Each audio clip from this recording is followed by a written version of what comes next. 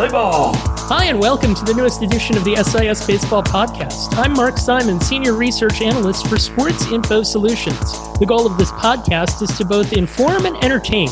Our company develops analytics and provides them to MLB teams, media, and fantasy baseball outlets. We'll give you a peek into our world, talk to important people around the industry about analytics storylines, and try to show you why analytics are interesting and fun. On today's show, we'll be joined by Wake Forest baseball coach Tom Walter. This is our first chance to talk to someone in the college game. We'll chat with him about how his program uses analytics and performance science. But first, we start with a segment we like to call Batter up. Baseball is here. Hooray! This is a time of year in which anything seems possible. Everyone comes into spring training feeling good and hoping that this is their year. There's so much to look forward to seeing. Let me give you some examples. I've got one for every American League team in this segment and then every National League team to close the show. We'll start with Matt Chapman making like Brooks Robinson, throwing out a speedy runner from foul territory. Andrelton Simmons making the impossible play. Zach Greinke handling everything hit his way because he's in perfect position every pitch. Another on-the-money throw from Kyle Seager.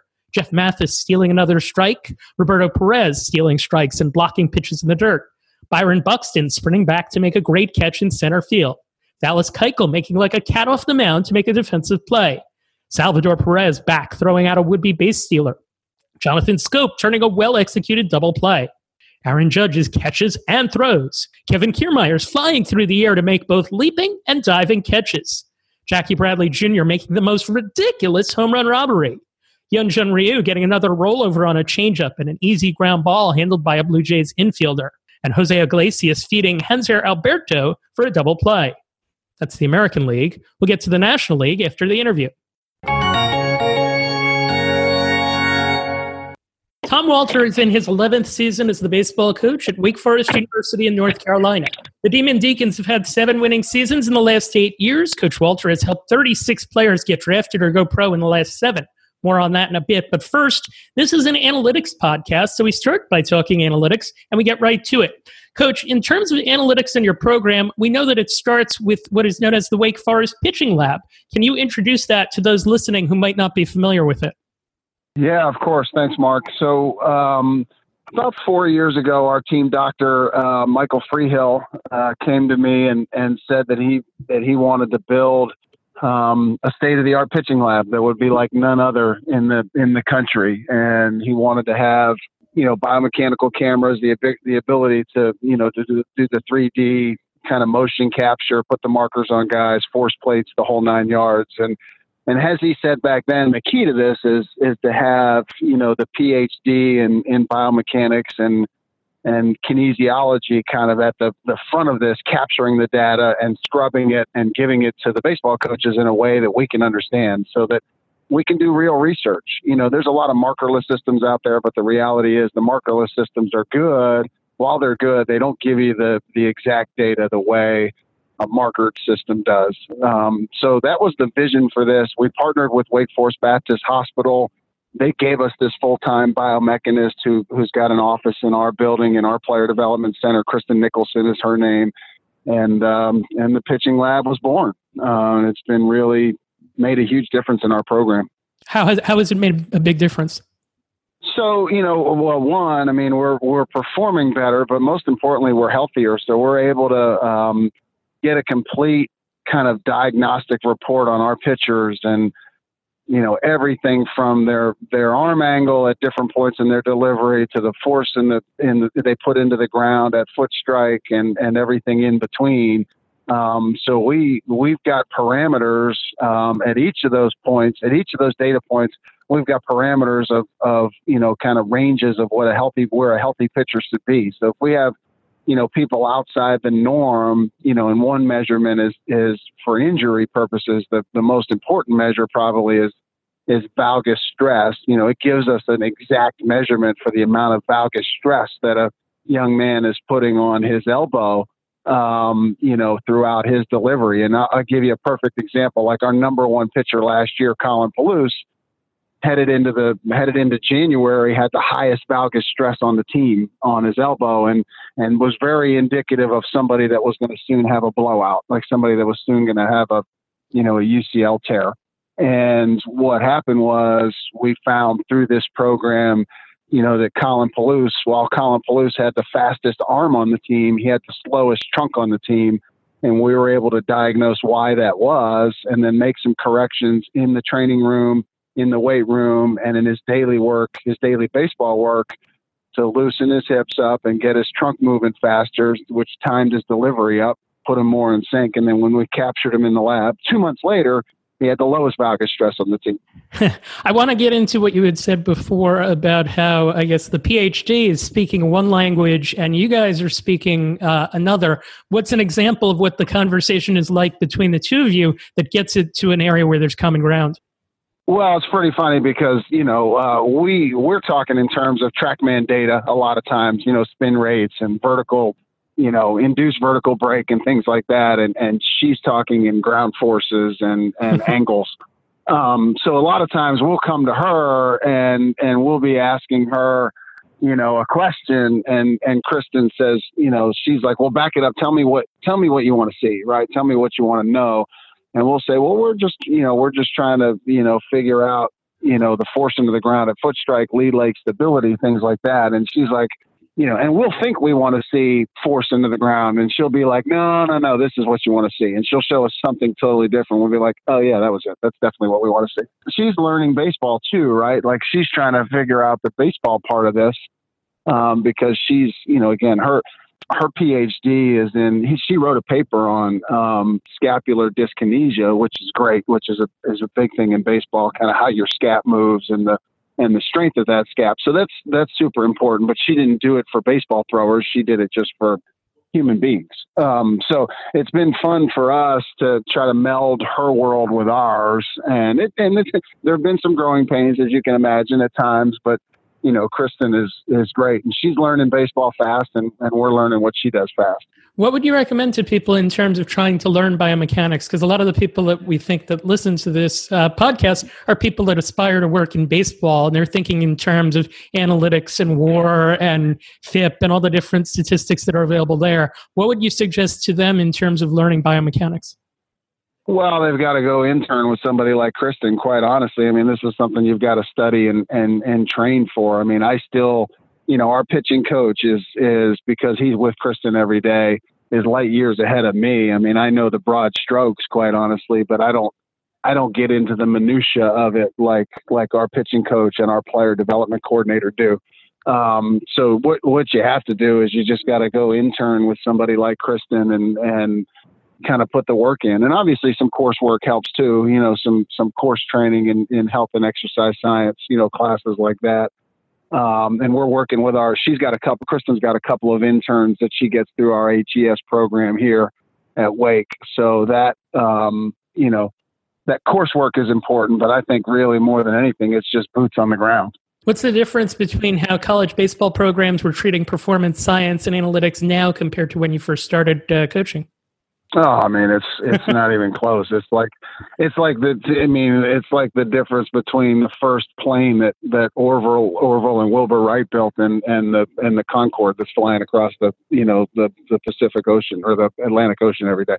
It's just, I mean, they're not even, I can't even put them I can't even say it's apples to oranges because I don't even think they're both fruits. I mean, I think it's like apples to elephants. The analytics today, I mean, we've got a team of 8 undergrad kids who are on our data analytics team, and they're just crushing data every day. I mean, they're out there, and our coaches are asking them for heat maps and pitch probability and pitch pairing and, anything that they can think of that they want to see for our upcoming opponents or for our guys, the things they want to see on our guys. Again, where are our guys having the most success? What pitches are our guys doing the most damage on, things like that. So again, this analytics world, I mean, between Kristen Nicholson and her, 3 grad assistants, and then we've got, the 8 data analytics teams. We've got our pitching coach, our 2 hitting coaches, and our player development guy, our nutritionist, our sports psychologist, our trainer, our strength coach. I mean, you're talking about a team of, 16 to 20 people that are helping these kids get better every single day. How have the players taken to it? they eat it up. The players in this day and age, I mean, they're super invested in their career, and they're taking ownership of their development, and they're interested in playing professional baseball at the highest level.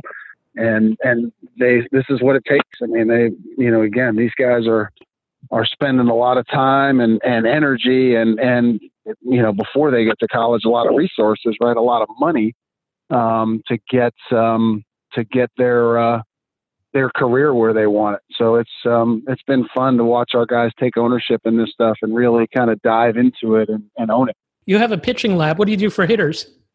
So we can take those cameras out to the field. So we just did that. The other day. We took those cameras out to onto the field, and we've got a couple of portable force plates we take out there. Now we're in the process of putting together some designs for a new hitters building on campus that will give the hitters a permanent space for it.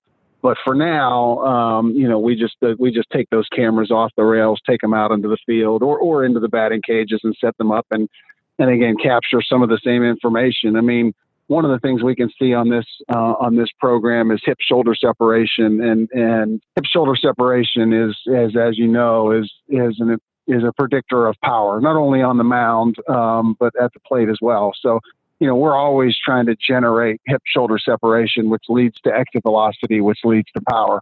We can get a specific measurement on our guys on hip shoulder separation, which without these cameras, we couldn't do. We can only guess. I mean, even high-speed video and even Edgertronic video, which we have, that can't give you a number for hip shoulder separation. So it's pretty cool.